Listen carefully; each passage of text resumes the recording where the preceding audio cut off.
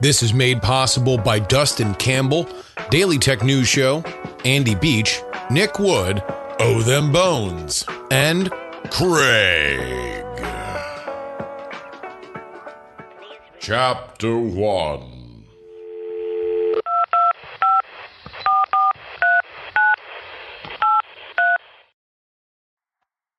Hello, and welcome to the 118th Congress of the United States of America. Maybe. We're currently experiencing longer than average wait times for a Speaker of the House. If you'd like to be alerted when a new Speaker is named by text, please enter your phone number after the beep. Goodbye. Politics, politics, politics, politics.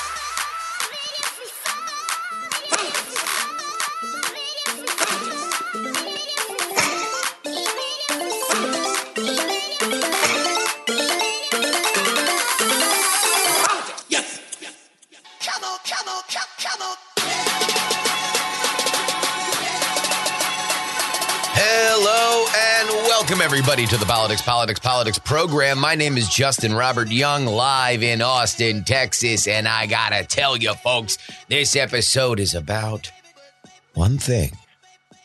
The high-stakes game of chicken in the House as Kevin McCarthy seeks to become Speaker for the second time. He hasn't been Speaker once. He has now tried twice. Standing between him as the voting began was anywhere between 5 and 12 no votes. The confirmed Representative Matt Gaetz of Florida, Andy Biggs of Arizona, Bob Good of Virginia, Matt Rosendale of Montana, and Ralph Norman of South Carolina. And indeed, other opposition began to bubble up before the votes were taken. All of it in service of this simple question. Will a vote for Speaker of the House go beyond the first ballot? Now, various elements of Congress jockeying against each other before a Speaker vote is nothing new. Indeed, these moments are often sort of a theater for what is to come. Who's going to be a pain in your butt? Who's going to be hard to whip? Who is feeling like it's their turn in the spotlight? But the mark of a speaker is getting their own people in line. And indeed, since Kevin McCarthy has the exact same margin of error that Nancy Pelosi had in the previous Congress, he's going to have to do what Pelosi has done in the past.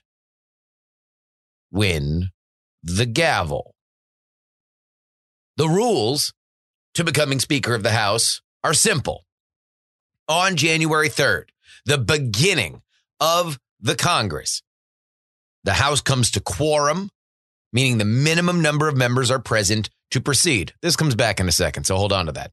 The Speaker nominee for each party will be read aloud by their respective leaders before a roll call vote to elect a new Speaker. The clerk then appoints lawmakers from each party as tellers to tally the votes. The candidate to become Speaker needs a majority of votes from the House members who are present and voting. Historically, the magic number that you need to become Speaker is 218 out of 435 members of the House. However, that's not set in stone. Remember, I pointed out that quorum is the minimum number of members to proceed. So, in previous Speaker elections, including outgoing Nancy Pelosi, they have ascended to Speaker of the House with fewer votes than 218 because some members vote present instead of calling out a name. Every lawmaker voting present lowers the overall tally needed to reach a majority. Dear friends, we are starting off 2023 hot because what we witnessed beginning Tuesday afternoon, East Coast time, is high drama. And before we get to the blow-by-blow, I need to explain to you how we got here. The last time that a battle within parties led to more than one ballot. The emergence of Kevin McCarthy on the national stage, his previous run for speaker that ended at the hands of conservatives and aided by a cable news gaffe and a secret scandal. And then, of course, the main event. Kevin McCarthy's wild ride as the 118th Congress begins with a confusing bang, but first.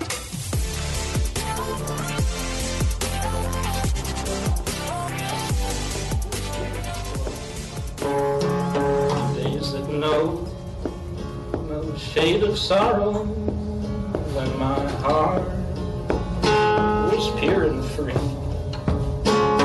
Sure to hail each coming morrow when that calm bitch by the sea. In the calm bitch by That is Frank Fairfield performing the hit song Cottage by the Sea by John Rogers Thomas. It's a real bop. Oh, you haven't heard of it?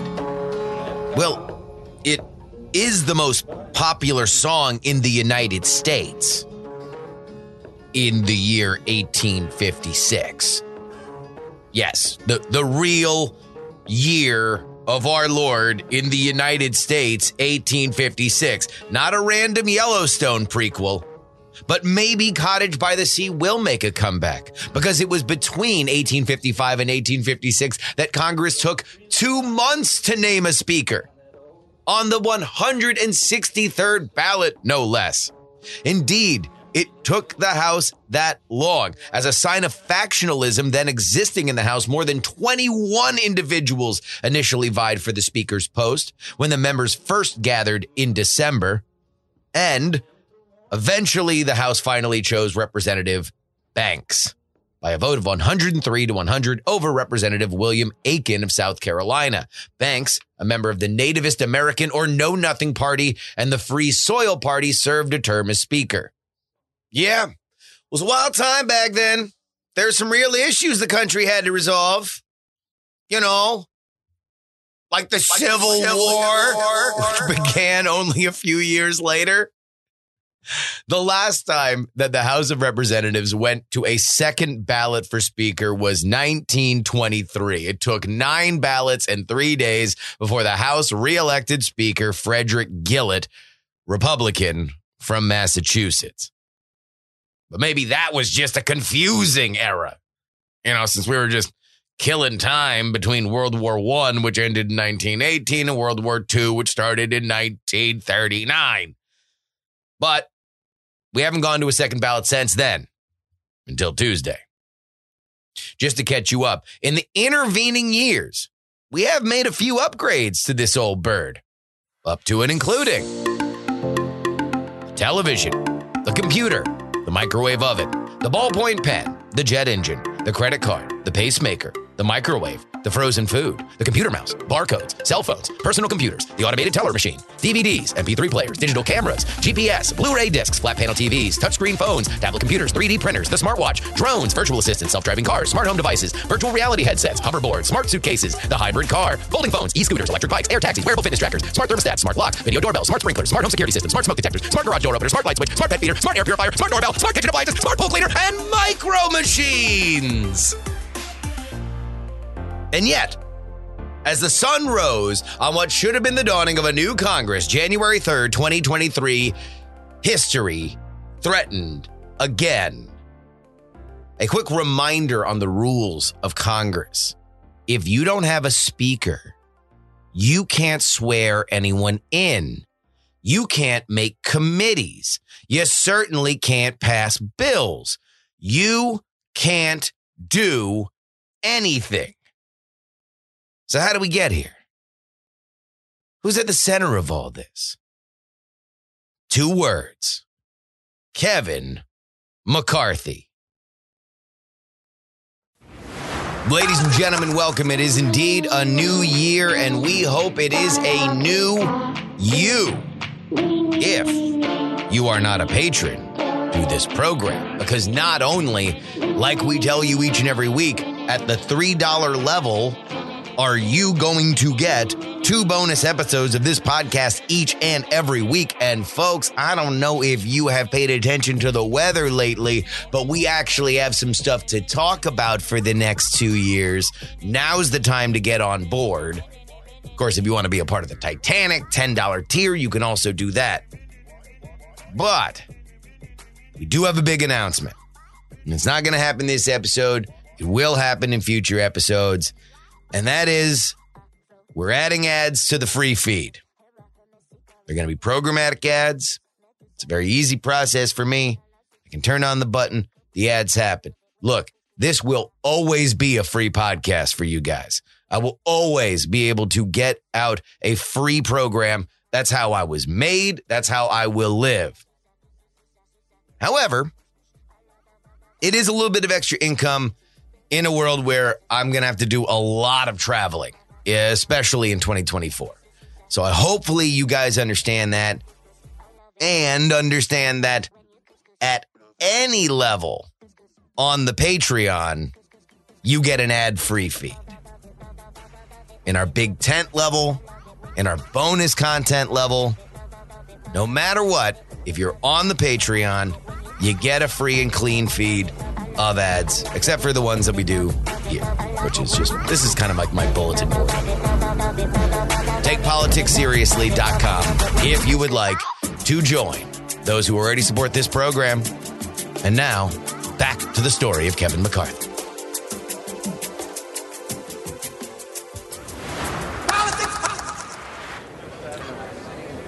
As chairman of the Young Republicans National Federation, Kevin McCarthy of Bakersfield, California. Here's Kevin in simpler times, the 2000 Republican National Convention. Thank you. Thank you very much. Ladies and gentlemen, I have an important announcement. Al Gore did not invent the internet. Well, we all got to start somewhere, right? And Kevin McCarthy took his steps to the California Assembly. Here he is speaking with students, high school students in his district. My name is Holly Walker. What'd you let her in? Song, which is like dance. Oh, fantastic. Okay. Since it's St. Patrick's Day, can you dance, Irish? Hey!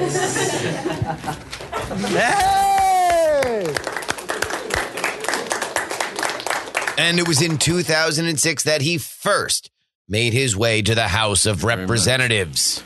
I'm pleased now to recognize Kevin McCarthy, the ranking member of Elections Commission of the House Administration Committee, and we'd like to invite you for any opening remarks, sir. Thank you, Mr. Chairman. I appreciate you having this joint hearing today. And Kevin McCarthy, like many congressmen, is ambitious. He is, at least on the congressional scale, young. And he proves himself to be a very, very, very talented money raiser. That's something that has Speaker of the House written all over it. But then there was that one mysterious time. Yeah, that time that 7 years ago, Kevin McCarthy looked like he was going to be Speaker of the House. John Boehner had been run out of town. The spot was empty. So why not him? He even announced that he was going to run for it.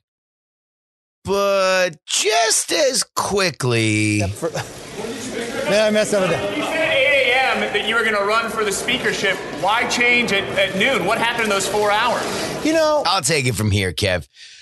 3 things happened. Number one, foreshadowing that borders on spoilers, he was opposed by the Freedom Caucus. So he did not have the votes. At that point, he decided that discretion being the better part of valor, he's going to walk it back. Number 2, he was publicly damaged by the fact that he went on Sean Hannity's program a few weeks earlier to make his case for being the Speaker of the House. And in making that case, he said something that at the time, quaint though it is these days, was shockingly obscene. he said that he would weaponize House committees for political purposes. The question I think you really want to ask me is, how am I going to be different? What are you going to see differently? I love that you asked my questions, but go ahead. That was one of my questions. Go right ahead. Well, I knew you'd want to ask it. What you're going to see is a conservative speaker that takes a conservative Congress that puts a strategy to fight and win. And let me give you one example. Everybody thought Hillary Clinton was unbeatable, right? But we put together a Benghazi special committee, a select committee. What are her numbers today? Her numbers are dropping. Why? Because she's untrustable. But no one would have known any of that had happened had we not agreed. And that's all that the public knew.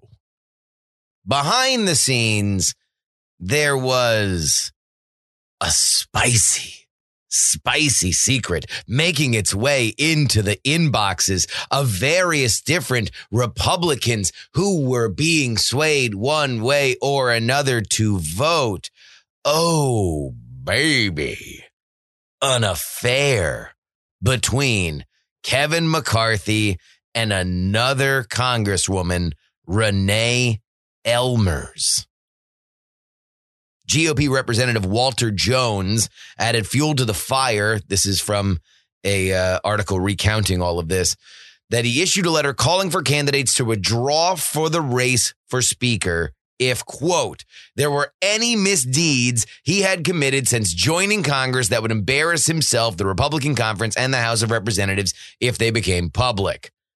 Jones later confirmed that this was inspired by a blog post he had read insinuating that McCarthy and Elmers had, done it. McCarthy changed his mind on pursuing the speakership within a matter of hours, making the case for his candidate at an early morning meeting and then saying he was dropping out by noon. That's the clip that we just played. A conservative activist known for flooding lawmakers' inbox had been emailing many top Republicans about the affair rumor. And according to the Huffington Post, he sent an email that morning with the subject line, Kevin, why not resign like Bob Livingston? Bob Livingston, once a representative, quickly withdrew his bid to be speaker and resigned in 98 after acknowledging an affair. And so McCarthy waits. Paul Ryan comes in. Nancy Pelosi comes in. And then all the cards fall his way. He's the leader of the party. He is presiding over the Republicans retaking the House. He has spent the last 7 years doing his best to ingratiate himself amongst the rabble-rousers that sank his last campaign for Speaker, included among them Jim Jordan and Marjorie Taylor Greene. Brings us back to today. The vote. Can he secure it on the first ballot? The morning began with some sharp elbows.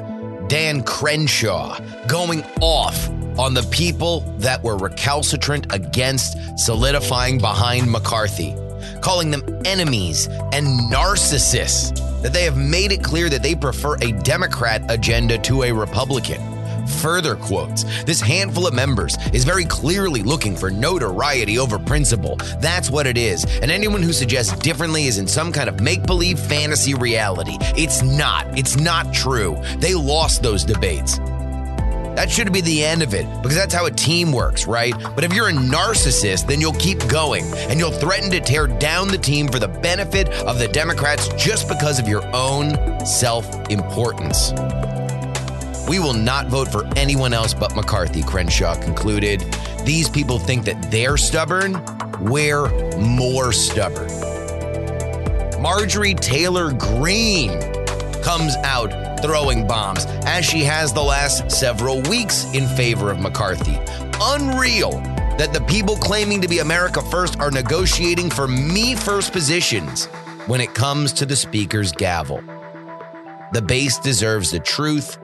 They would be sickened, as I am, Meanwhile, moderate Republicans are threatening to put somebody less conservative up if the Freedom Caucus keeps it up.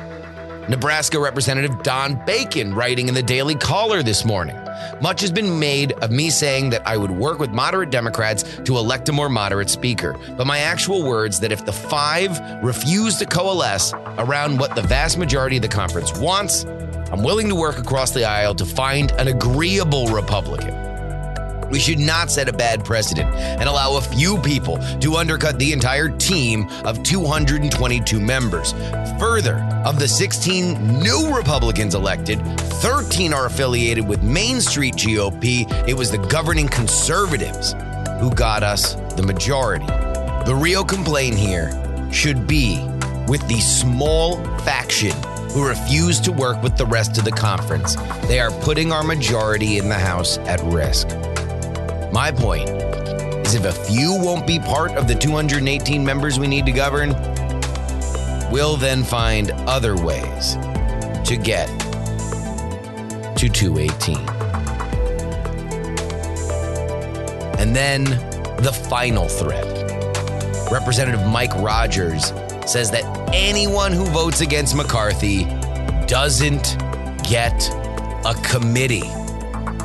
A reminder that Kevin McCarthy's initial statements were retribution for Democrats removing members from committees, specifically Paul Gosar and Marjorie Taylor Greene. One of each is on the opposite sides of this particular Republican Civil War. And then it's McCarthy's turn. In a closed-door meeting with all of the assembled GOP House, he is just as blunt and bare-knuckled as all of his surrogates had been. He rattles off his achievements, and he says, reportedly, the following: I have earned the speakership. To nominate the gentleman from California, Kevin McCarthy, as Speaker of the House to lead America's new Republican majority.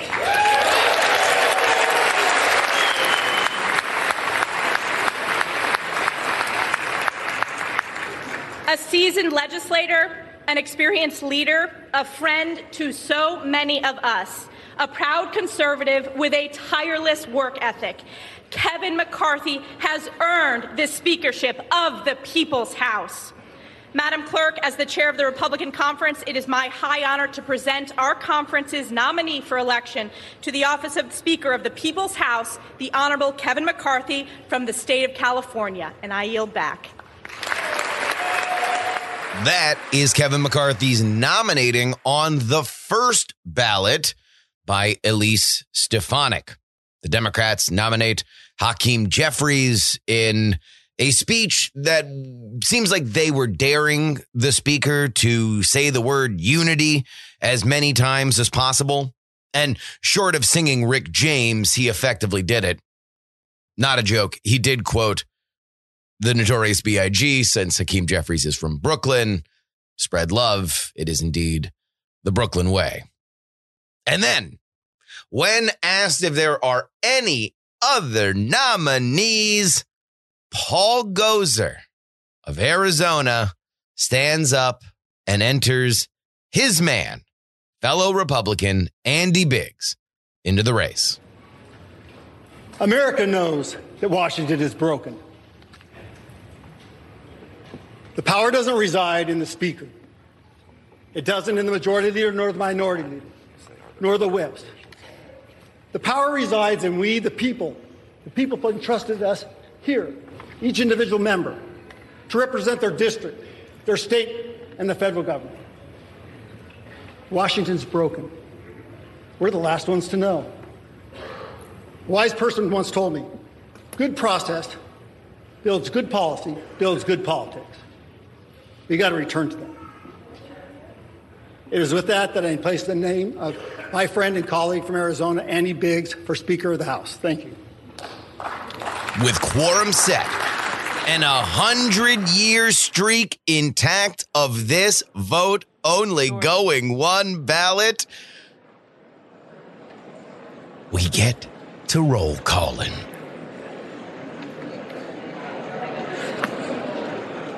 Clyburn. Jeffries. Clyde. Not going to make you listen to everything, Biggs. and by this point, you probably already know how this ends. The good news for Kevin McCarthy is there were not 5 people that wouldn't vote for him. Awesome. Cohen. The bad news is there were 19. Not only did several vote for Andy Biggs, but also there were random candidates that got votes as well. Here's the unofficial count from Punchbowl's Jake Sherman on the first ballot. Jeffries, the Democrat, Hakeem Jeffries, McCarthy. gets the plurality of votes, 212. Kevin McCarthy gets 203. Andy Biggs gets 10 votes. Jim Jordan gets 6. Banks gets 1. Zeldin, who isn't even in Congress anymore, gets 1. Donalds gets 1. McCarthy loses by 19 on that first ballot. And now we get to an issue of tactics and strategy. Just like Dan Crenshaw said in that quote we read earlier. Jeffries. They think they are stubborn? No.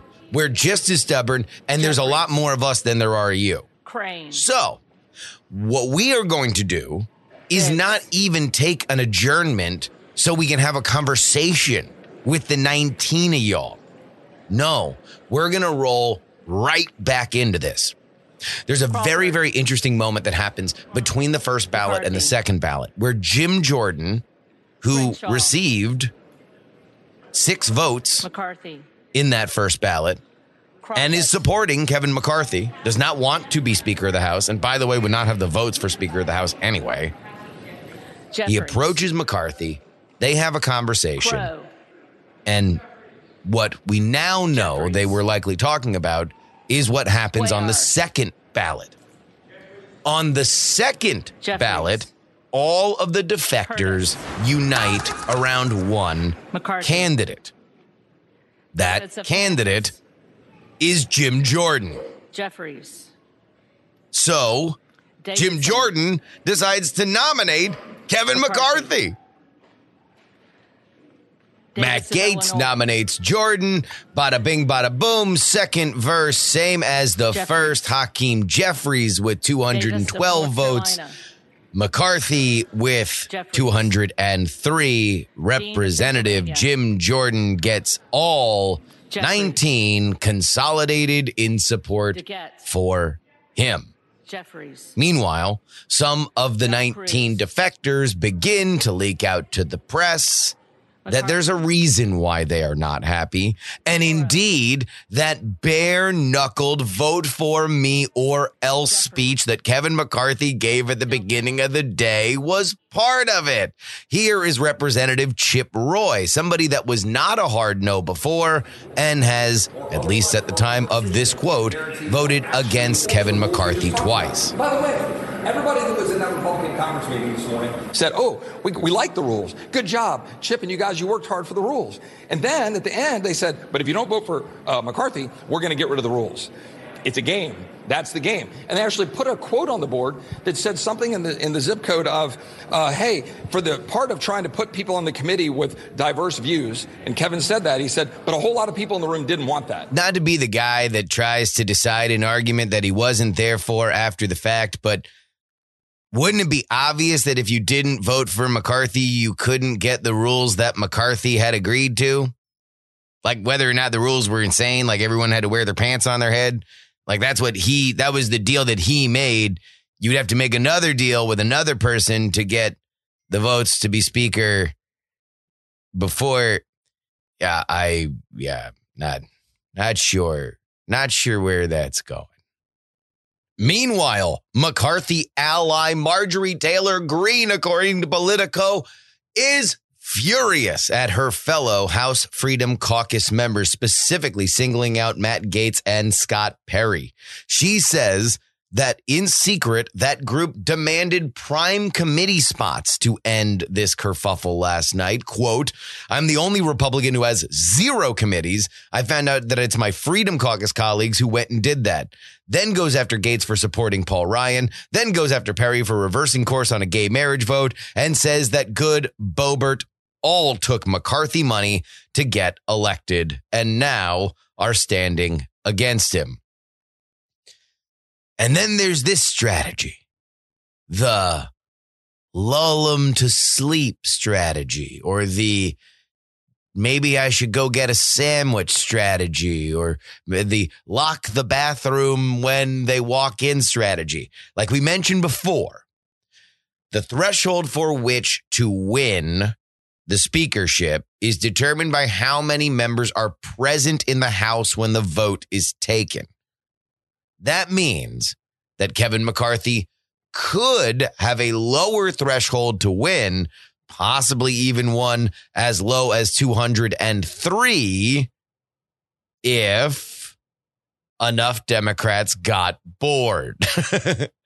And if this event is going to drag on not only through the afternoon, but into the night, well, you might imagine that there's plenty of Democrats who are going to get a little bored. Hakeem Jeffries, according to reports, has said that that will not happen. They are going to remain strong, but we'll see. Meanwhile, for everything else going on in the Republican world, we go to our GOP Sports Center.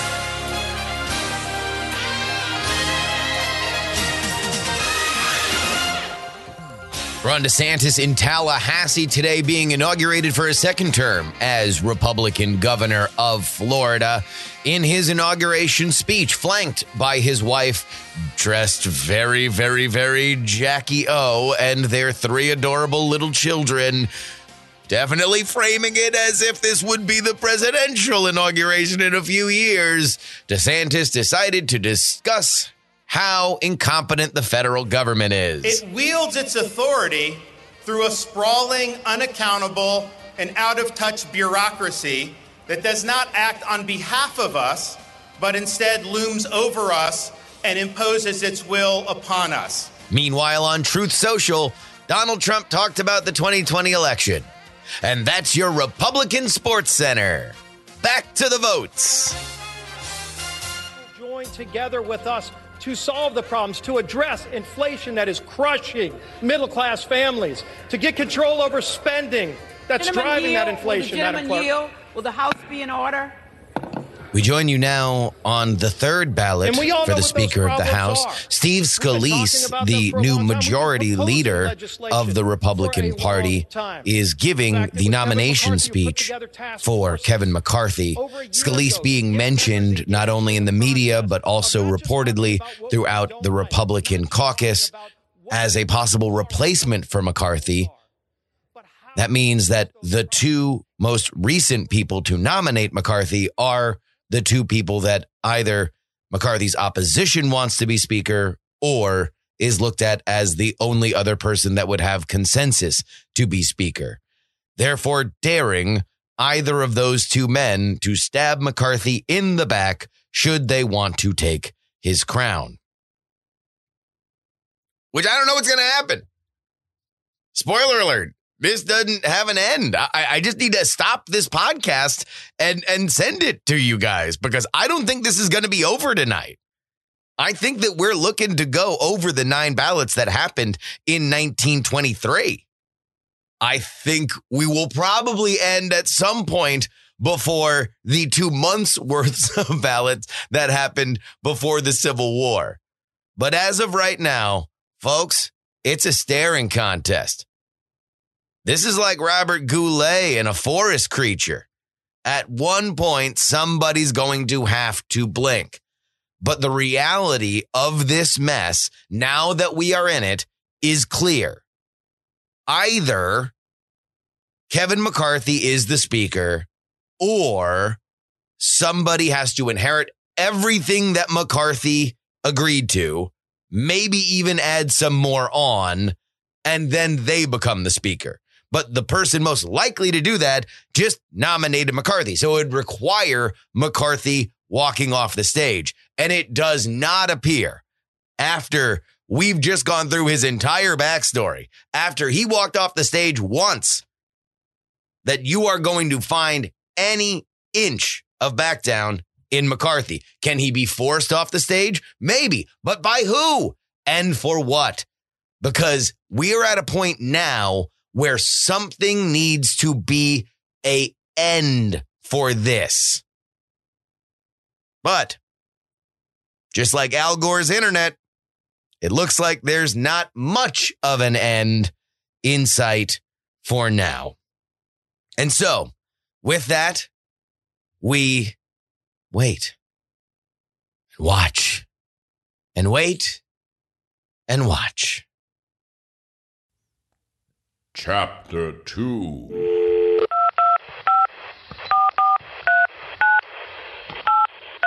Thank you for calling the 118th Congress of the United States of America. All of our representatives are currently busy taking the same vote over and over again on television. If you'd like to take a brief survey after your call to discuss whether or not you worked at Goldman Sachs or your mother's dead, please stay on the line. Goodbye. Politics, politics, politics, politics.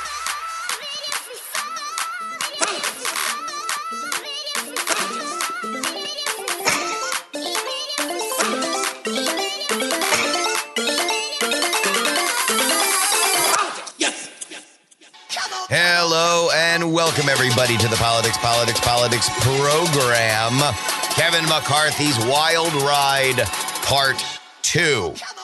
This is your old pal Justin Young here, live from Austin, Texas. But really, I am where you are, glued to YouTube watching the CNN stream, because everything old is new again. And by that, I mean yesterday is today.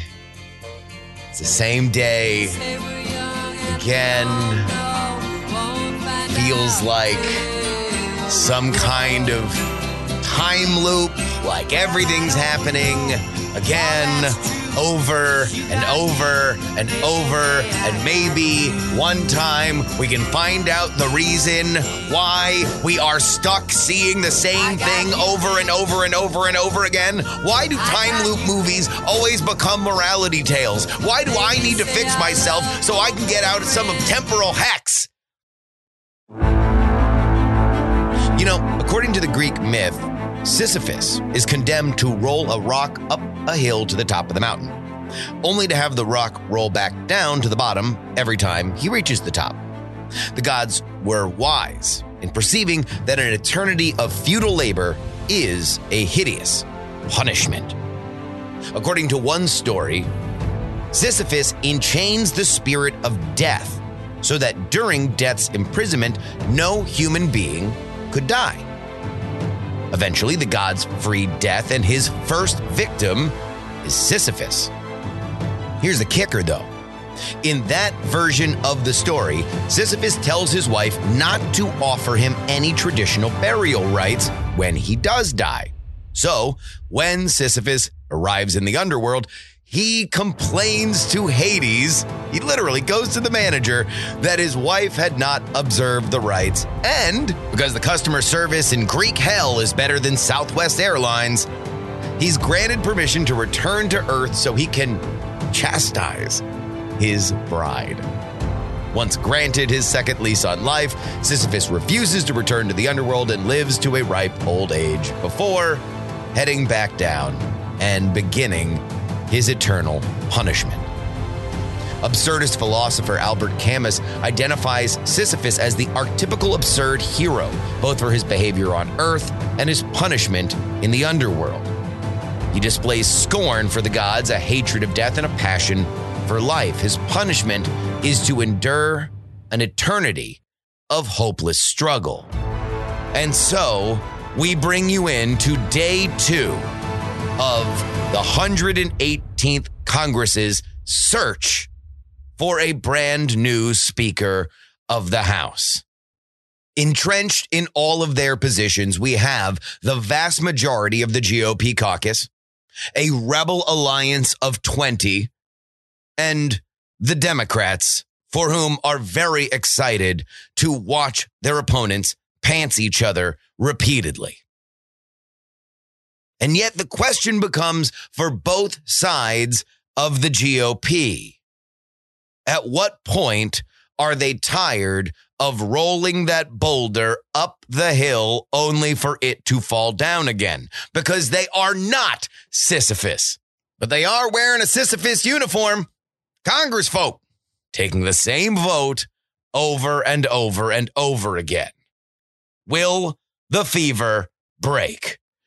It's Mr. McCarthy's Wild Ride Part 2. But first, Madam Clerk, I rise to nominate the gentleman from California, Mr. Kevin McCarthy, for Speaker of the House. The gentleman is recognized. that is Kevin McCarthy's nominating speech on the fourth ballot of this process, the first of January 4th, Wednesday. On that ballot for Speaker, the Rebel Alliance nominated Byron Donalds. Now, the day before, Donalds voted for McCarthy twice. He then appeared on CNN and teased that he might change his vote, and lo and behold, he did. On that ballot, he voted for Jim Jordan. Faith rewarded, he sleeps on it, and becomes the new symbolic protest candidate, and backs it with his own vote. This is his nominating speech by Representative Chip Roy. Now, here we are, and for the first time in history, there have been two Black Americans placed into the nomination for Speaker of the House.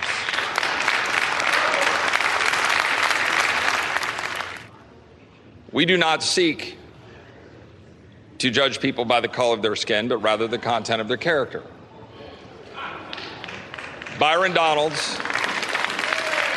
Yes, a Republican gets a standing ovation for quoting Martin Luther King on the fourth ballot of a speaker vote in the year of our Lord 2023. Say nothing about this process except its true commitment to absurdity. Camus would be proud. But at the end, no real change. The 20-member Rebel Alliance holds strong. McCarthy gets 201 votes, one less than he did on the third ballot, because one Republican votes present.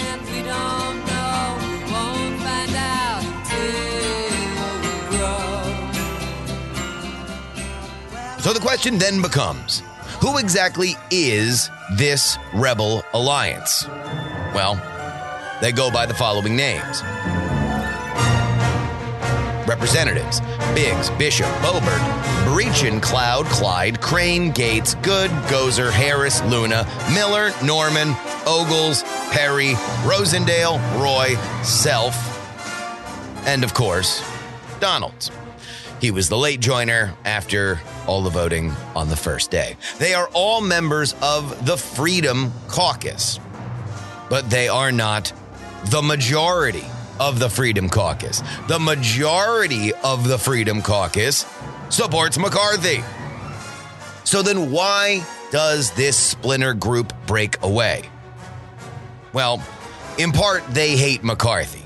And you gotta wonder exactly how much of a cuddly guy McCarthy is if people are willing to be this intransient about him. There is one man for whom does very much loom large in the Freedom Caucus, however. And his name is Donald Trump.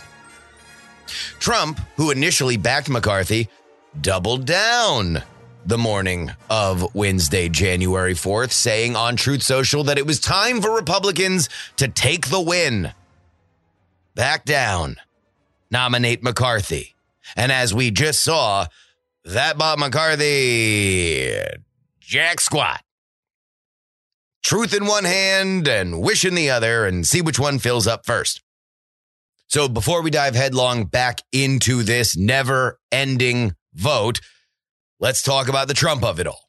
I made fun of him on the podcast that we released during the first day's voting, saying that he was mostly on True Social talking about the 2020 election. So this at least represented the fact that he does have skin in this game because he did pick one side over the other, and the side that he picked doesn't seem to be doing all that well.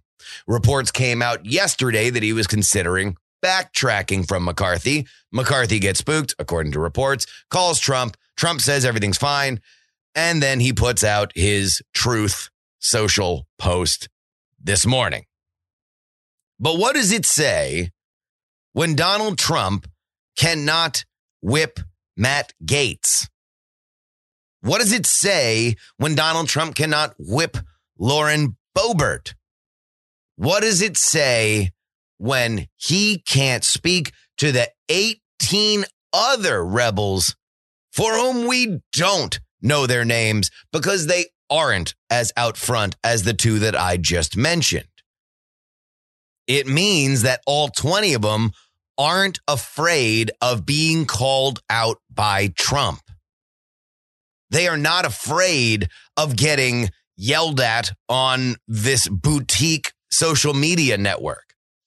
He does not have the firepower to keep people in line. I want to go back in time for a second. But there was an article today, it was reported, that NFL owners don't want to pick him up because they don't want to get a nasty tweet from Donald Trump. Do you believe that? The him in that rant was Colin Kaepernick, the then out of work, I guess still out of work NFL quarterback, because he kneeled on the sidelines when he was a backup for the San Francisco 49ers. That's Donald Trump bragging about how much power he had over other billionaires. Billionaires. I don't know if you're really familiar with the culture of NFL owners. A lot of y'all might not be, but let me just clue you in.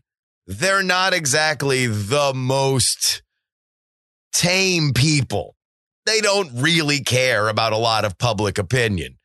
Just go ahead and Google Jerry Jones bathroom photos, and you're going to see things for which the Dallas Cowboys owner has kind of obliquely bragged about.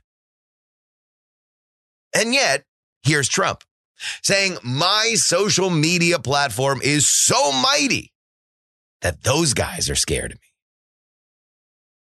And of course, that really means that my social media presence is so mighty, I can affect their business. And that is person by person. Donald Trump could get mad at Jerry Jones and stop people from going to Dallas Cowboys games. Now, that sounds kind of ridiculous now, but that's what he's saying. In the case of any of these rebels, Donald Trump can say, this person is a failure. This person is a loser. MAGA should never vote for them ever. And that's obliquely what he's saying when he says vote for McCarthy. And they defy him. They're not scared. And that does say something for Donald Trump's standing.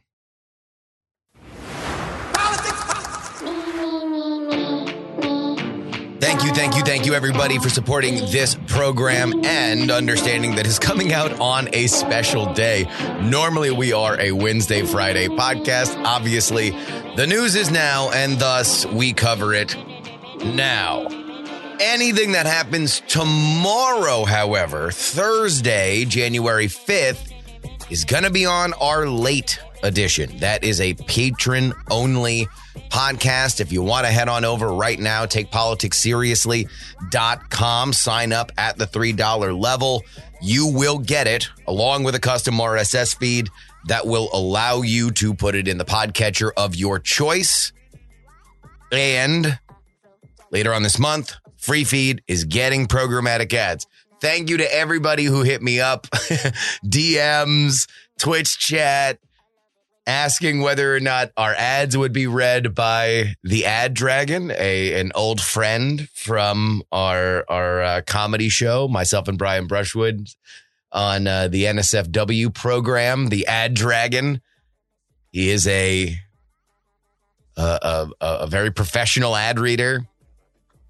However, through the distribution platform that we're going to work with, we don't have any control over it. So it's probably going to be the ads you hear about your local community college, or, you know, how a certain toothbrush will brush your teeth really well.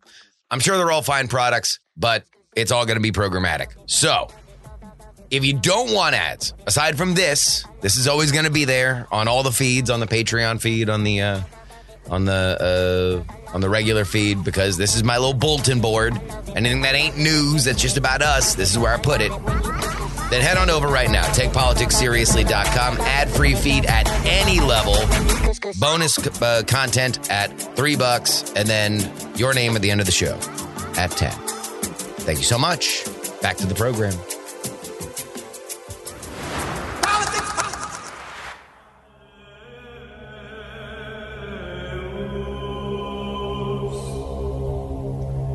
Overall, there are 7 recognized, organized, and prosecuted Christian crusades from Europe to the Middle East from the 11th century on. These quests, from the European perspective, were to liberate the Christian Holy Land from Muslim forces, and all but the first, very temporarily, are recognized as failures.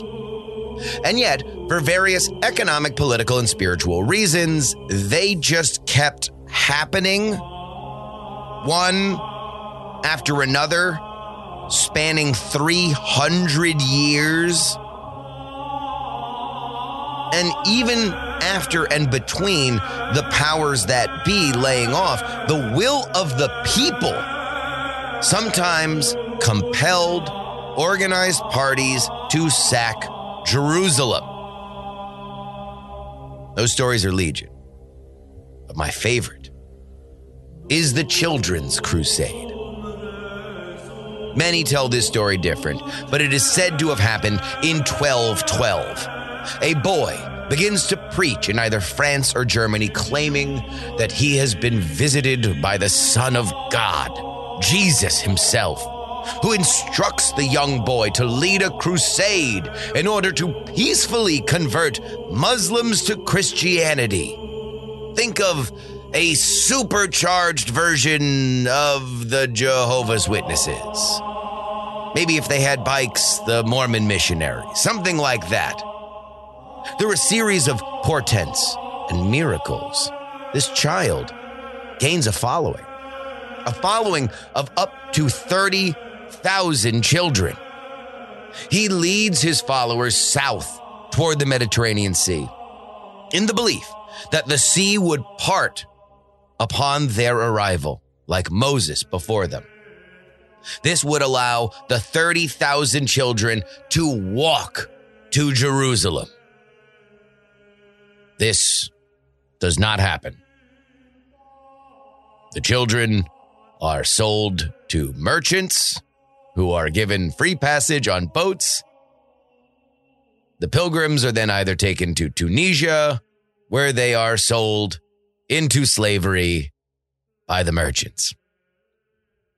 The lesson that I have always taken from the Children's Crusade is sometimes it's better not to try. On the 5th ballot, in search of a Speaker of the House of the 118th Congress, Representative Warren Davis, a member of the Freedom Caucus, gave the nomination for Kevin McCarthy. And in that nomination, he read a list of concessions that McCarthy has made to the Freedom Caucus, including name-checking wish list items from many of the Rebel Alliance. Andrew Clyde's proposal to restore public access to the Capitol, Lauren Boebert's proposal to reduce the linkage between the NRCC and the steering committee process, Gary Palmer's proposal to cap spending on suspension bills, Ralph Norman's proposal to limit leadership reports and make conference more about engaging all members, Chip Roy's proposal to provide a 5-day notice for suspension votes, Dan Bishop's proposal in privileged resolutions, Scott Perry's proposal for additional conference meetings ahead of key votes, Bob Good's proposal on standalone appropriations bills, Andy Biggs' proposal limiting suspension waivers from committees, Chip Roy's proposal to make co-sponsored amendments in order. Affirm 72-hour publication of bills before calling for a recorded vote. An end to proxy voting. An end to remote participation in committee work by members of Congress.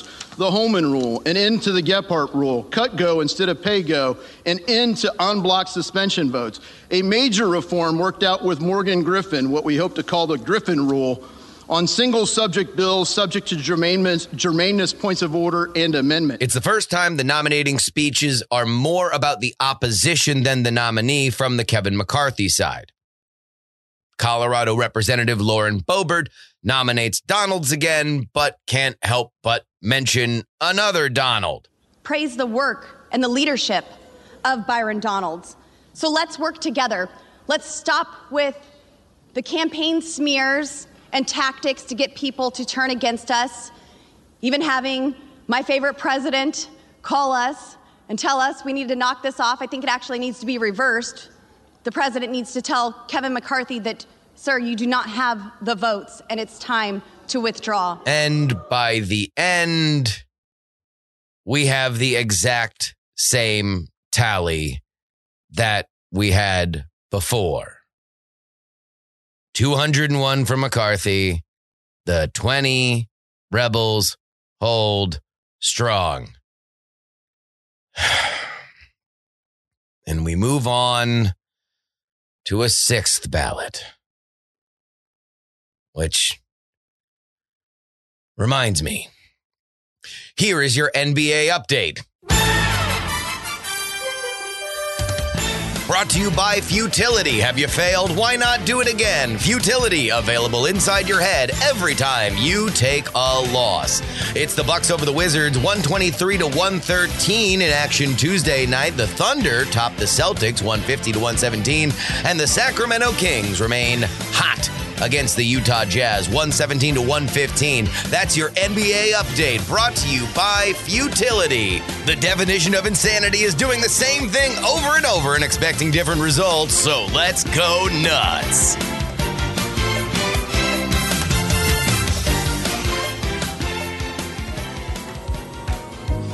In 2010, 3 congressmen wrote a book together. It's called Young Guns, a new generation of conservative leaders. Those 3 congressmen, Eric Cantor of Virginia, listed in the book as a Republican whip who holds a seat on the House Ways and Means Committee. Congressman Paul Ryan of Wisconsin, a 6th-term congressman, the ranking member of the House Budget Committee, and a senior member of the House Ways and Means Committee. And Congressman Kevin McCarthy, California, 2-term congressman and House Chief Deputy Republican Whip, was once named the GOP's most persuasive, compelling members by Newsweek. Oh, but what a difference a few years make. 4 years after their book came out, in June of 2014, Eric Cantor, at this point GOP majority leader in the House, was challenged in a primary.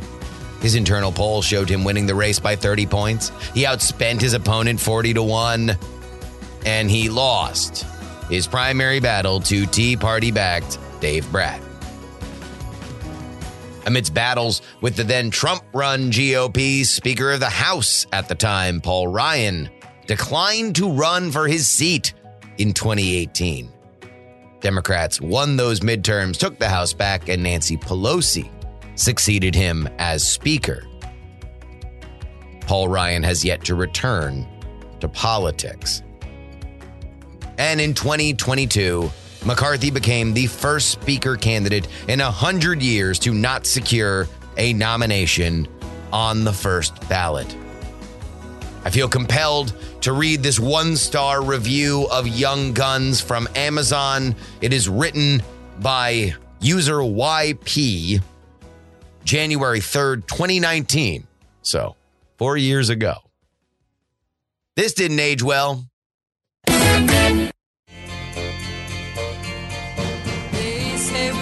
Kevin McCarthy tried a sixth time to become Speaker of the House. I don't even know who nominated him. I don't even know who nominated Daniels. No, I do know. The congresswoman who nominated McCarthy accused all the Democrats of drinking, and they yelled at her, which is not unlike a group of people who have been drinking would do, but still, it's the same thing, same vote. Nobody's changed. There is no leverage. If there was any assumption that there was any shame in either side of this, they're not going to get it. Nobody wants to blink. Everybody is in a staring contest, and nobody has any reason to back down. There is no public pressure that can bring these two sides to heel. There is nothing that will change what is happening. We are living through a time loop. Somebody learn a lesson. For the love of God, somebody learn a lesson. Somebody become a better person. Somebody don't seduce Andy McDowell the wrong way. Tom Cruise, go and kill the alien in the center of town. Somebody needs to figure this out.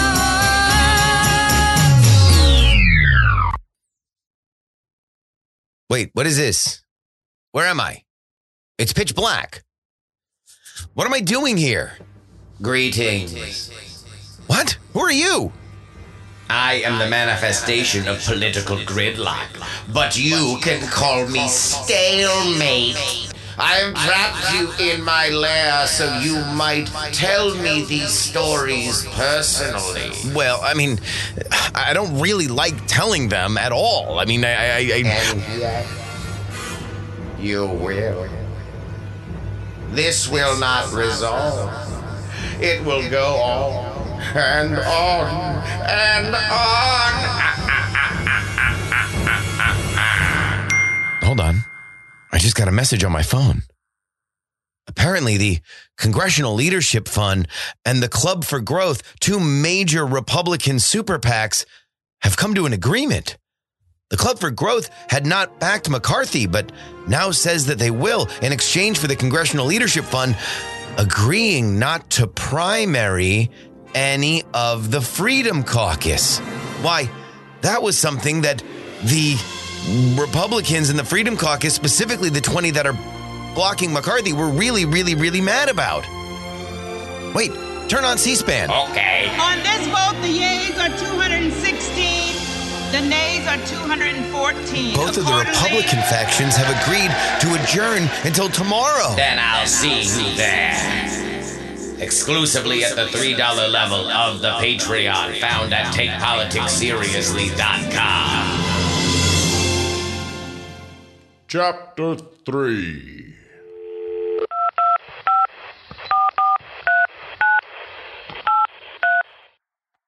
Thank you for calling the 118th Congress of the United States of America.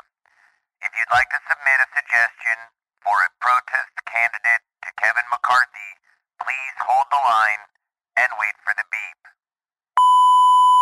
The mailbox is full. Goodbye.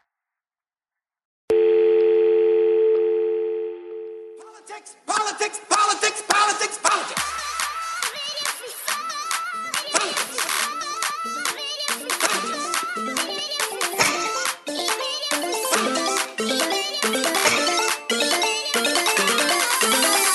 Hello and welcome to the Politics podcast. My name is Justin Robert Young, joining you from Austin, Texas.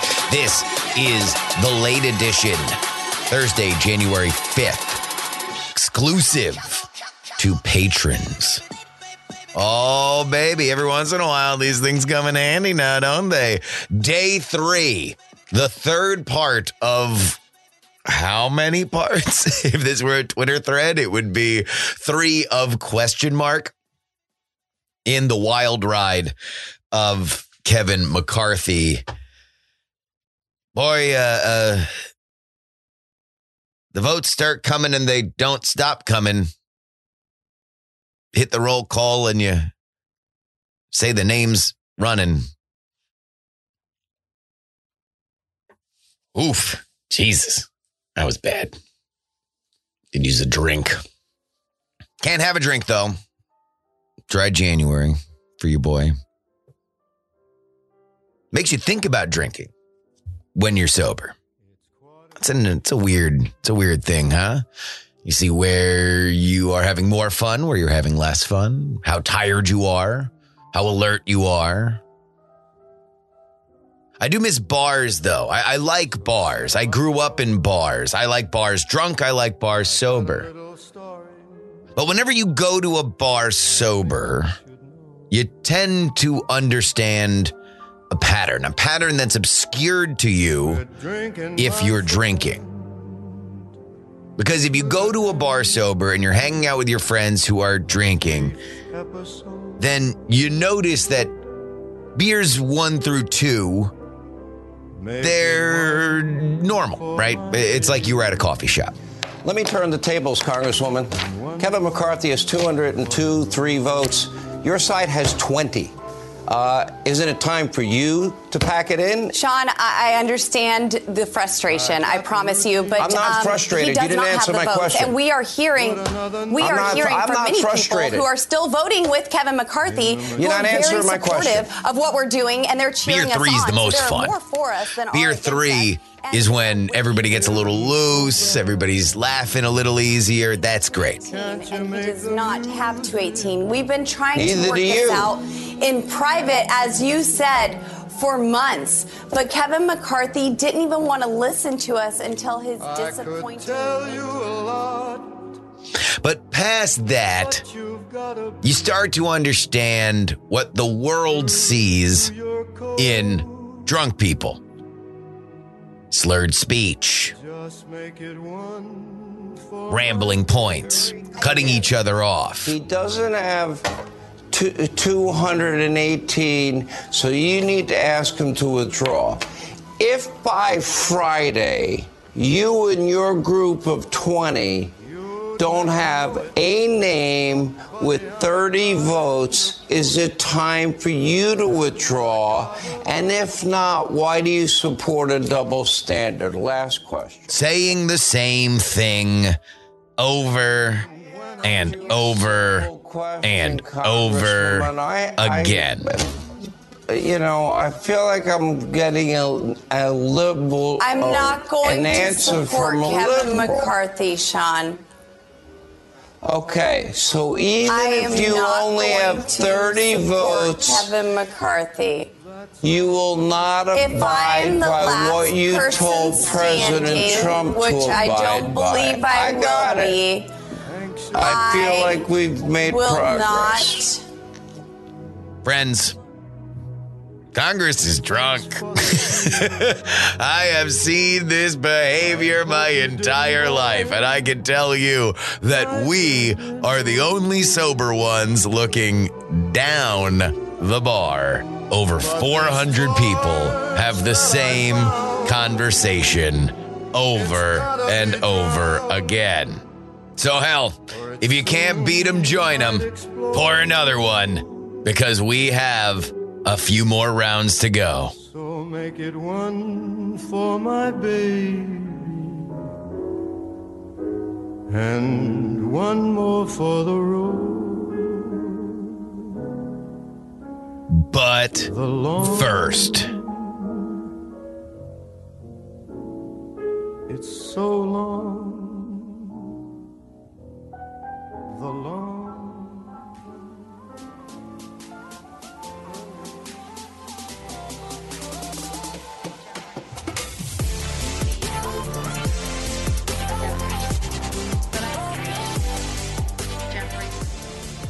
Wagner, McCarthy, Wahlberg,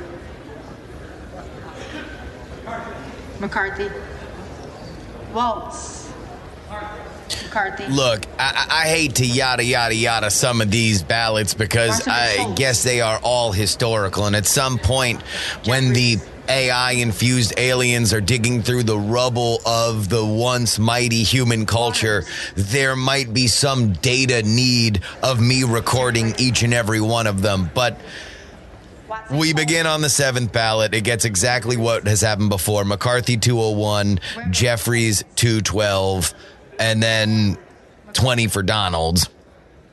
On the 8th ballot, things get a little spicier.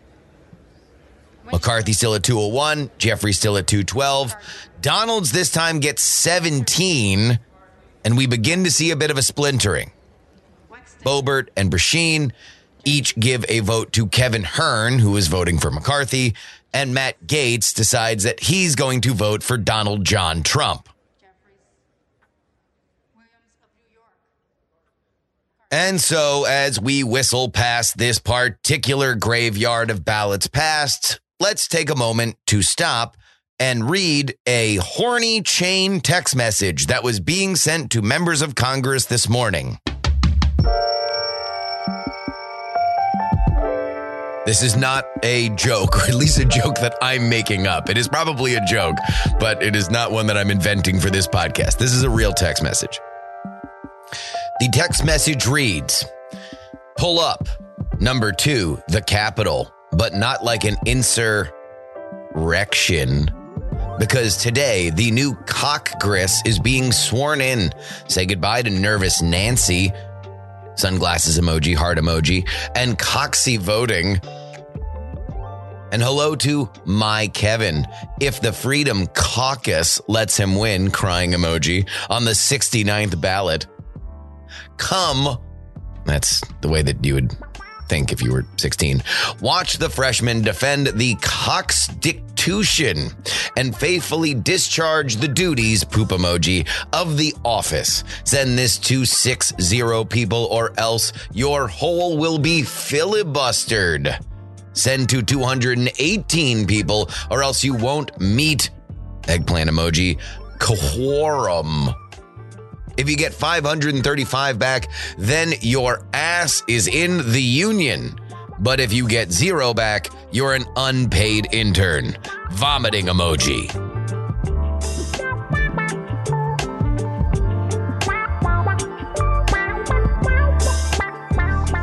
Madam Clerk, I rise to nominate Kevin McCarthy as Speaker of the House.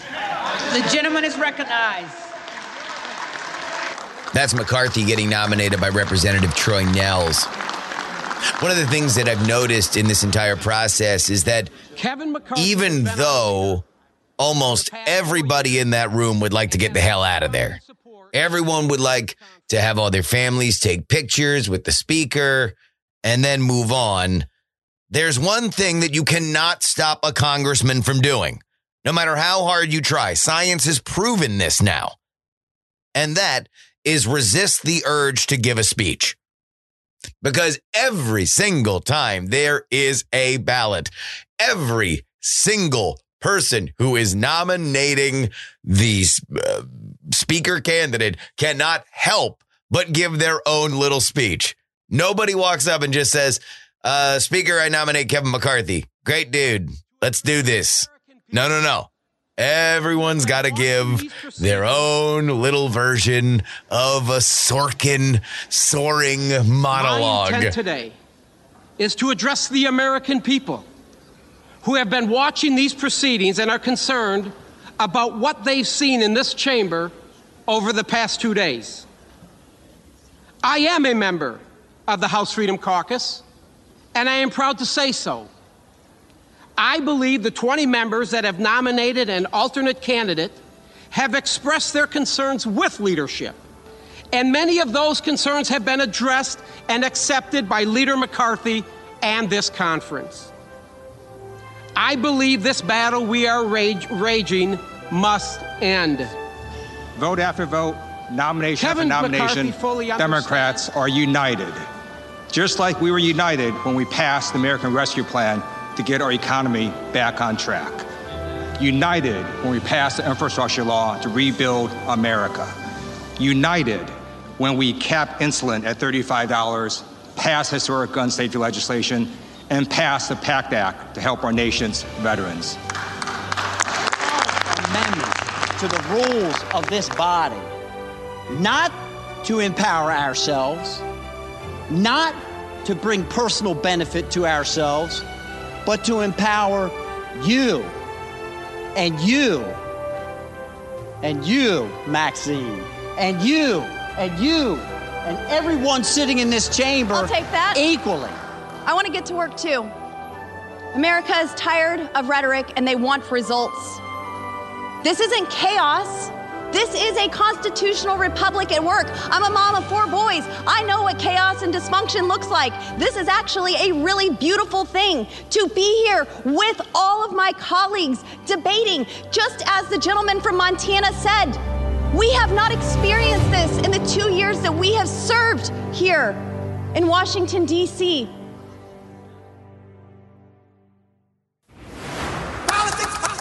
Debbie Stabenow is not going to run for her seat in Michigan. This is an interesting vacancy. Obviously, Michigan Democrats have a bit of a deep bench. Races that you thought might have been closer in Michigan were not when we were assuming this was going to be a red wave in 2022.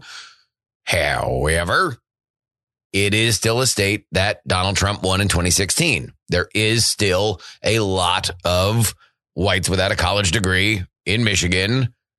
You wonder whether or not a slightly more competent Republican Party would be able to play there. Oh, yeah.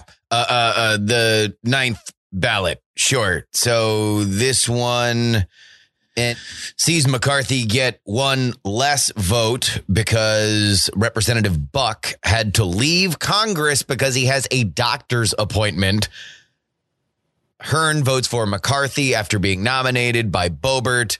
By the way, Representative Hearn will miss votes through the weekend because of his mother's funeral, and nobody votes for Donald Trump. Gates knocked that off after 1.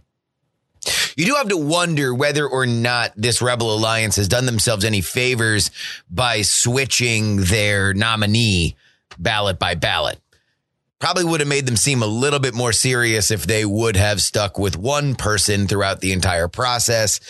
And it would probably be better if it were one of them. But then again, you get into the honor amongst thieves situation where if 20 people who are willing to hold up Congress have to choose one among them that's going to be the Speaker of the House, well, who is it? It was Andy Biggs initially, but they went off him fairly fast. So obviously he didn't want it. Donalds has been the man so far, but why isn't everybody voting with Donalds? Why did half of them or three or four of them switch to Hearn? And it's at this moment that we begin to hear some cracking in the ice.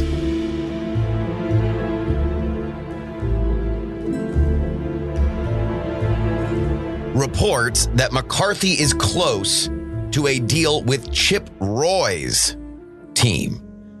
But there's no guarantee on exactly how many people that brings in from the Rebel Alliance. Could be as many as bringing it to a 4-vote gap. That would pretty much seal the deal. Could only be enough to bring you to an 8-vote gap. Down from 20, moving in the right direction, but still not enough to really do anything. Oh, by the way, while all this is happening, the 10th vote is going on. And on. And on. And on. Let's all go to 11. Look, right across the board. 11, 11, and most of 11, the and then amps go up to 10. Exactly. Does that mean it's louder? Is it any louder? Well, it's 1 louder, isn't it? It's not 10. You see, most blokes, be playing at 10. You're on 10 here, all the way up, all the way up, Yeah. all the way up. You're on 10 on your guitar. Where can you go from there? Where? I don't know. Nowhere, exactly. What we do is if we need that extra push over the cliff, you know what we do? Put it up to 11. 11, exactly. 1 louder. Why don't you just make 10 louder and make 10 be the top number and make that a little louder? These go to 11. And so does our hunt for a brand new Speaker of the House. Not really a whole lot of surprises in the last vote. A few less people voted for Donalds. A few more people voted for Hearn. 20 people stayed together. And the talk of the town is whether or not there was a breakthrough and whether or not there is an agreement to adjourn for either the night or the weekend. Madam Clerk, to nominate Kevin McCarthy for Speaker of the House. The gentleman is recognized. No, it's happening. First, let me express my deep appreciation, the appreciation of everybody in this room for the work you're doing, Madam Clerk. Oh, nobody likes a kiss ass. Chapter 4.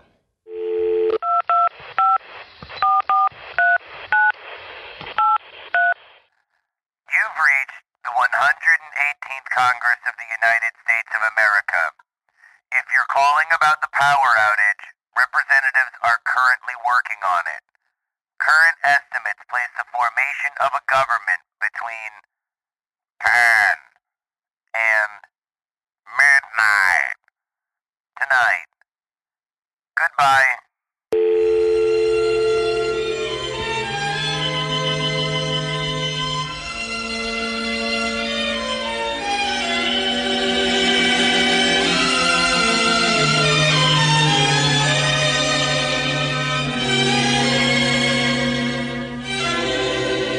At last.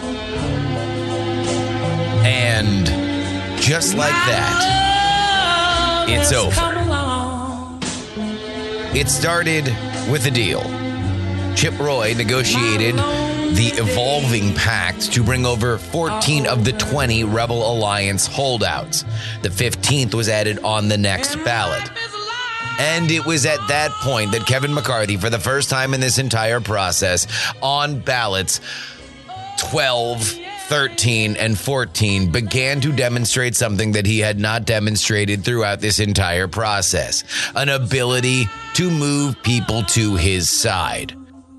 And when the dam broke, it was pretty clear who was underwater.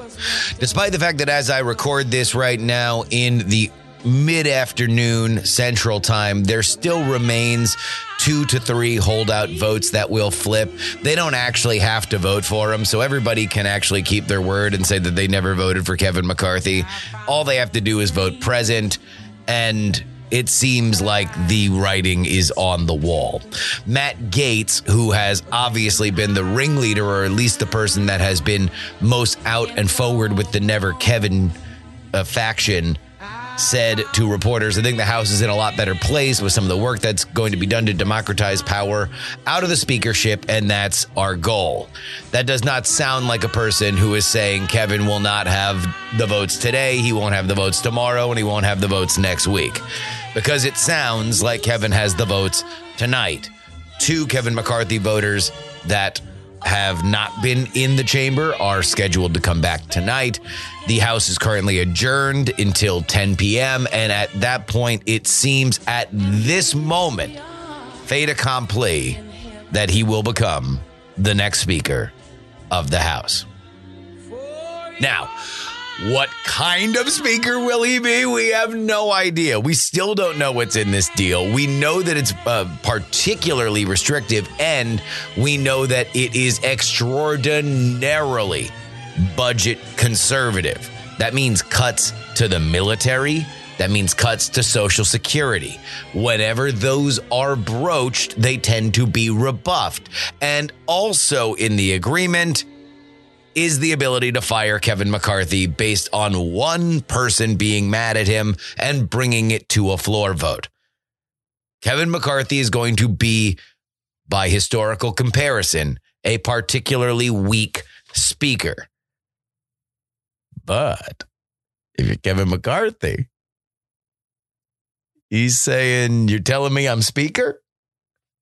And yes, indeed he is. Like Etta sang in 61, at last, a man who has begged, borrowed, and stealed for this position gets his treasure. The only question is when he pops the latches, is it haunted gold that stares back at him? That is, in all likelihood, the end to Kevin McCarthy's wild ride. Chapter 5.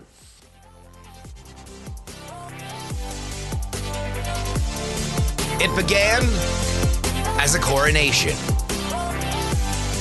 Matt Gaetz and Lauren Boebert had been on Sean Hannity's program, two of the orchestrators of this holdout of support from Kevin McCarthy, calling him the speaker designate. Matt Gaetz saying, hey, look, I'd like to do this longer, but I'm running out of things to ask for.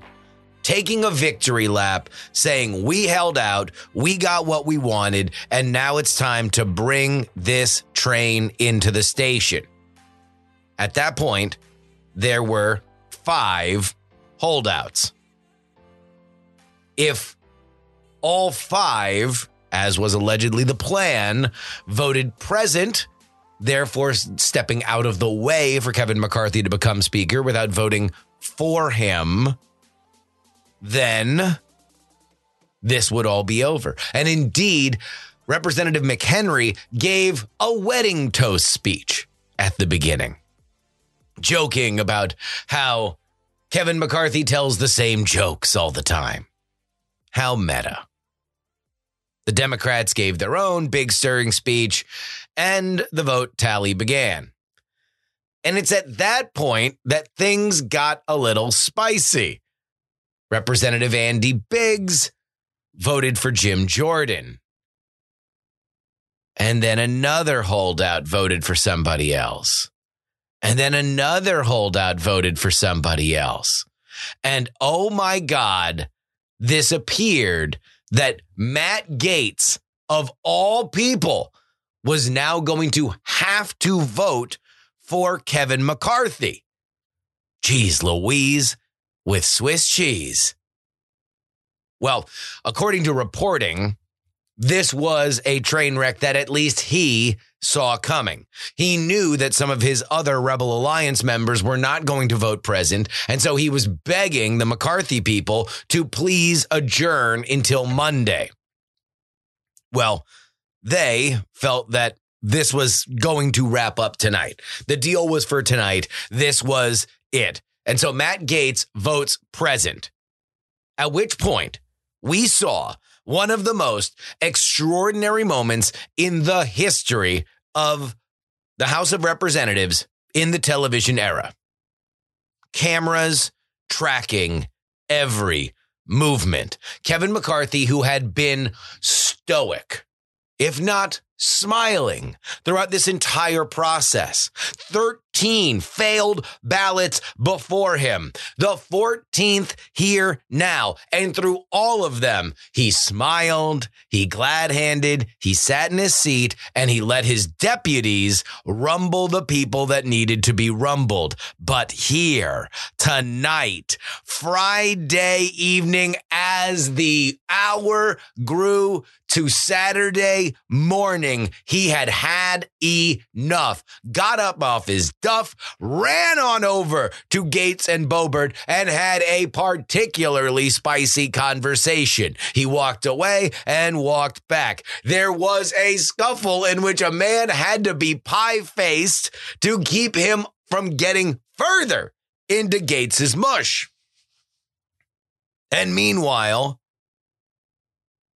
Donald Trump emerges, of course. God, I was watching CNN for this entire process. To paraphrase Joe Biden, CNN's coverage is a noun, a verb, and Donald Trump. Oh, wait, hold on. Every once in a while, it's a noun, a verb, and January 6th, and then Donald Trump. You know, sometimes there's a little bit of a modification there. But good Lord, was it gripping to watch this entire process. And Trump does emerge. A striking picture. Again, another reason why I very much believe, I don't know who we need to influence for this, who we need to get on this side, but I feel like everybody in the political ecosphere is on the same page with this. We need cameras, and we need C-SPAN's roving eye in the chamber from here on out. This was just too good. It was too good. The picture taken is Marjorie Taylor Greene trying to hand an iPhone to Representative Rosendale, one of the Rebel Alliance, and on the screen with 22 seconds into the call is simply DT. Talk about a picture being worth 1,000 words, punctuated by Rosendale holding his hands up to the sky, reportedly saying, "Don't you ever do me like that." Rosendale didn't pick up the phone, but Gaetz did, and Boebert did. And as the McCarthy faction had no choice but to begin to adjourn the House until Monday, apparently the ice finally cracked for real. Matt Gaetz says, "We're doing it tonight," changes his vote on adjournment. Everybody changes their vote on adjournment. All of the rebels vote present the way they were supposed to do at the beginning. And it was over. An extraordinary evening, an extraordinary end to a 15 ballot contest that we have not seen in this country for over a century. And all caught in moving picture, thanks to those C-SPAN cameras, the assembled reporters in the chamber, and the photographers that made this extraordinarily memorable. It was an honor to cover all of this. It was an honor to do all these extra podcasts for you guys. But boy, just insane. Let's get to our sound here. This is on Meet the Press, Representative Dan Bishop on if his holdout was politically viable. He was one of the Rebel Alliance. I think Democrats have gotten their way with great success. And I don't think your read of the election is right, Chuck. I think what people were looking for is, Republican voters in particular, they wanted to be convinced that Republicans had conviction about what was being sold to them. They were uncertain about that. Now, I also don't disagree that at the margin, people want to have elected officials, they want their candidates, including Republican candidates, to exercise mature and reasoned judgment. But that doesn't mean to lie down and be rolled over by Democrats, whether they're in the majority or the minority. And so my view is we've had an opportunity to take a hard look at each other in the Republican conference over the course of this past week. Folks in the media constantly said, oh, it's dysfunction and chaos. No, it was deciding the most important questions about how this Congress is going to proceed, and we accomplished an enormous amount. As one very sophisticated person in this area observed, this agreement we received is transformational for Congress, and we're going to have a great and productive Congress. You saw this a lot from the Republicans during the Sunday hits today, and that is our diversity is our strength. We're better off for having a lot of different voices. And that's a very, very easy thing to say after the bombs have fallen. It's a lot more annoying to talk about how the range of viewpoints in your party is so amazing when the air raid sirens are going off. Let's flip over to the other side. This was a hard pro-McCarthy vote on ABC's This Week. Representative Andy Barr being asked the question, so to make this happen, did McCarthy give up too much? George, I'm really not. And I understand the American people's frustration with the delay in electing a speaker. Certainly, it's going to be a challenge to have a conference full of independent thinkers with a thin majority. But, you know, not only did the framers of our Constitution expect us to debate the operations of the House and the House rules and how we're going to function, that's what a healthy democracy actually requires. And if you want to understand what happened on the House floor last week, you have to understand why the American people fired Nancy Pelosi and the Democrats and elected a new Republican majority. It's because what Scott said, because Speaker Pelosi used the pandemic to lock down the House of Representatives, to use proxy voting and remote committee proceedings to consolidate power in herself and a few other leaders at the expense of rank-and-file members and the millions of Americans that they represented, to eliminate transparency, to write 1,000-page omnibus spending bills behind closed doors. And so the dysfunction was in the prior Congress. And the process that we went through this week was quite healthy from the standpoint of getting all of these issues resolved now so that we can have a template going forward to come together as a conference We proved to ourselves, George, that we can, with perseverance and a lot of hard work and a never give up attitude, we can come together and unify to advance our agenda. It will be a challenge, no doubt about it, with the diversity of opinions within our conference. But that was what was happening last week, was to forge a consensus so that when we reach issues like the debt limit, when we reach challenges, we've proven to ourselves we can come together, we can set aside our differences and ultimately compromise to be an effective majority. Another version of that question on ABC, Representative Scott Perry on what McCarthy gave up. Perry was on the Rebel Alliance side, including, and this will be the next big fight, get ready to hear about this a lot, the debt ceiling. Has McCarthy already signed his own death warrant by giving the Freedom Caucus a 1-vote threshold to issue a motion to vacate, when he is going to have to make some very tough decisions on the debt ceiling? Well, as I said, it's a framework of an agreement. So there are numerous things. It's accountability for the speaker. It's about making sure that we have a budget that we can agree upon that doesn't just continually increase spending, but then we appropriate to that budget. And so it's a whole host of things. It's like single subject bills coming through Congress, something that has never happened before in the history of Congress. So George, the American people, among other things, are tired of these Christmas tree bills with all the ornaments on them coming in the middle of the night, 4,000 pages, $1.7 trillion, 7,200 earmarks. Everything works perfectly for Washington, D.C., but there's no presents under the tree for the American people. And so restraining those things and getting those things in order, it's an entire package. It's not just one thing. Right, but I asked about the debt limit. Did he specifically say that he would not negotiate over the debt limit unless it's tied to a balanced budget? What we're talking about is a debt limit that if we're going to pass a debt limit increase, that actually does something to drive the trajectory of the ever-increasing debt down. We can't just keep doing the same things under the same conditions with the same management and expect different outcomes. The American people are sick and tired of this endless debt increasing. While I've been in Congress, George, the debt has increased double. It's gone from about $15 trillion to $31.5 trillion. Where is the end of it? And there's been no mechanism in sight to rein that in. At least we have a mechanism now.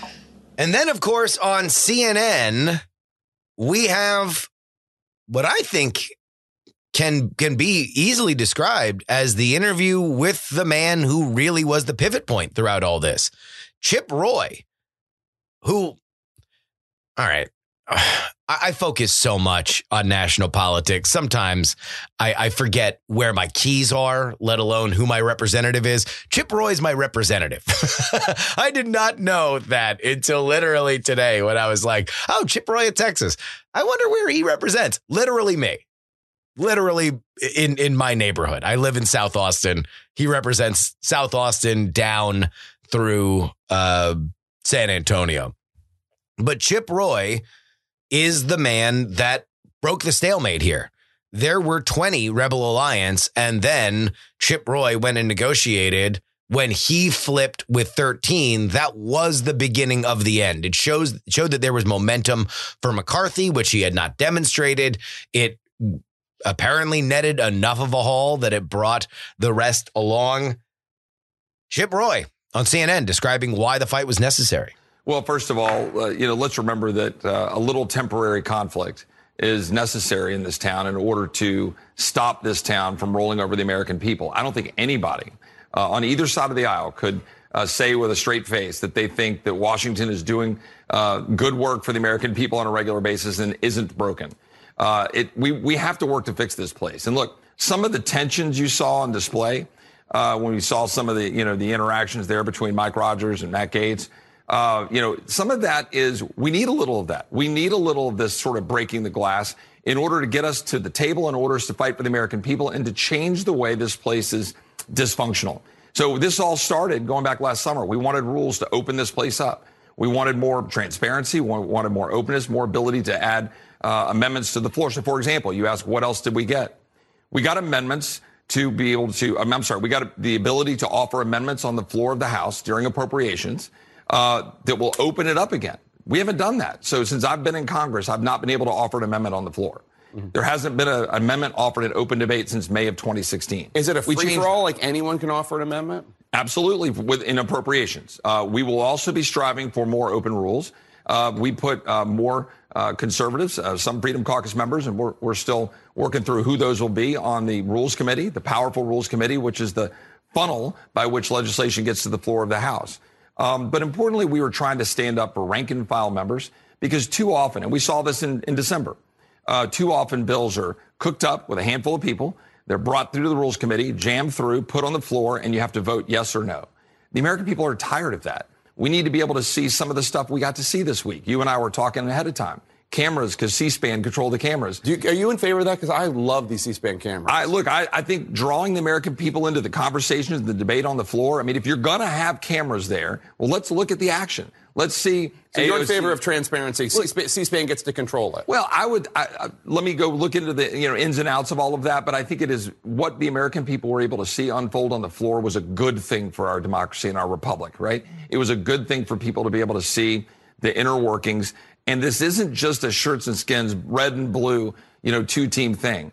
This is history because this hasn't happened in the last 100 years. But understand why that's so. Two-party entrenchment has made it to where we don't have a good back and forth to sit at the table and try to accomplish this. So we come to the end of the wild ride. You know what it reminded me of? It reminded me of that golden era of suspense television. You guys know what I'm talking about. This was like the 2010s.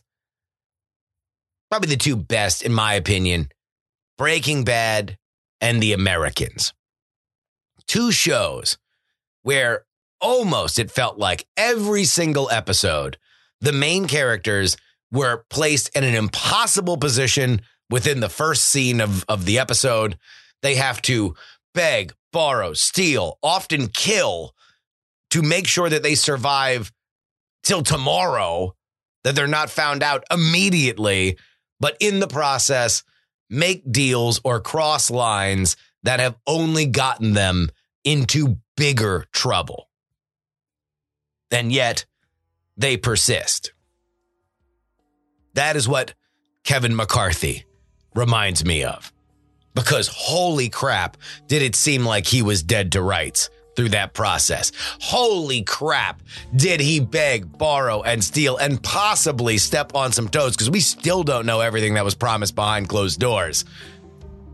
And holy crap, do I believe he is going to get got very, very, very soon.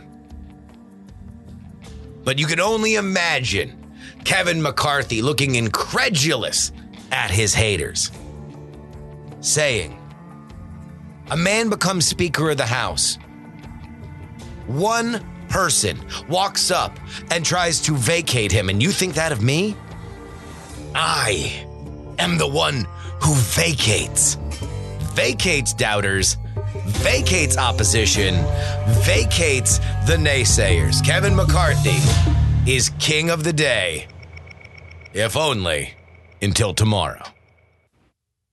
The end.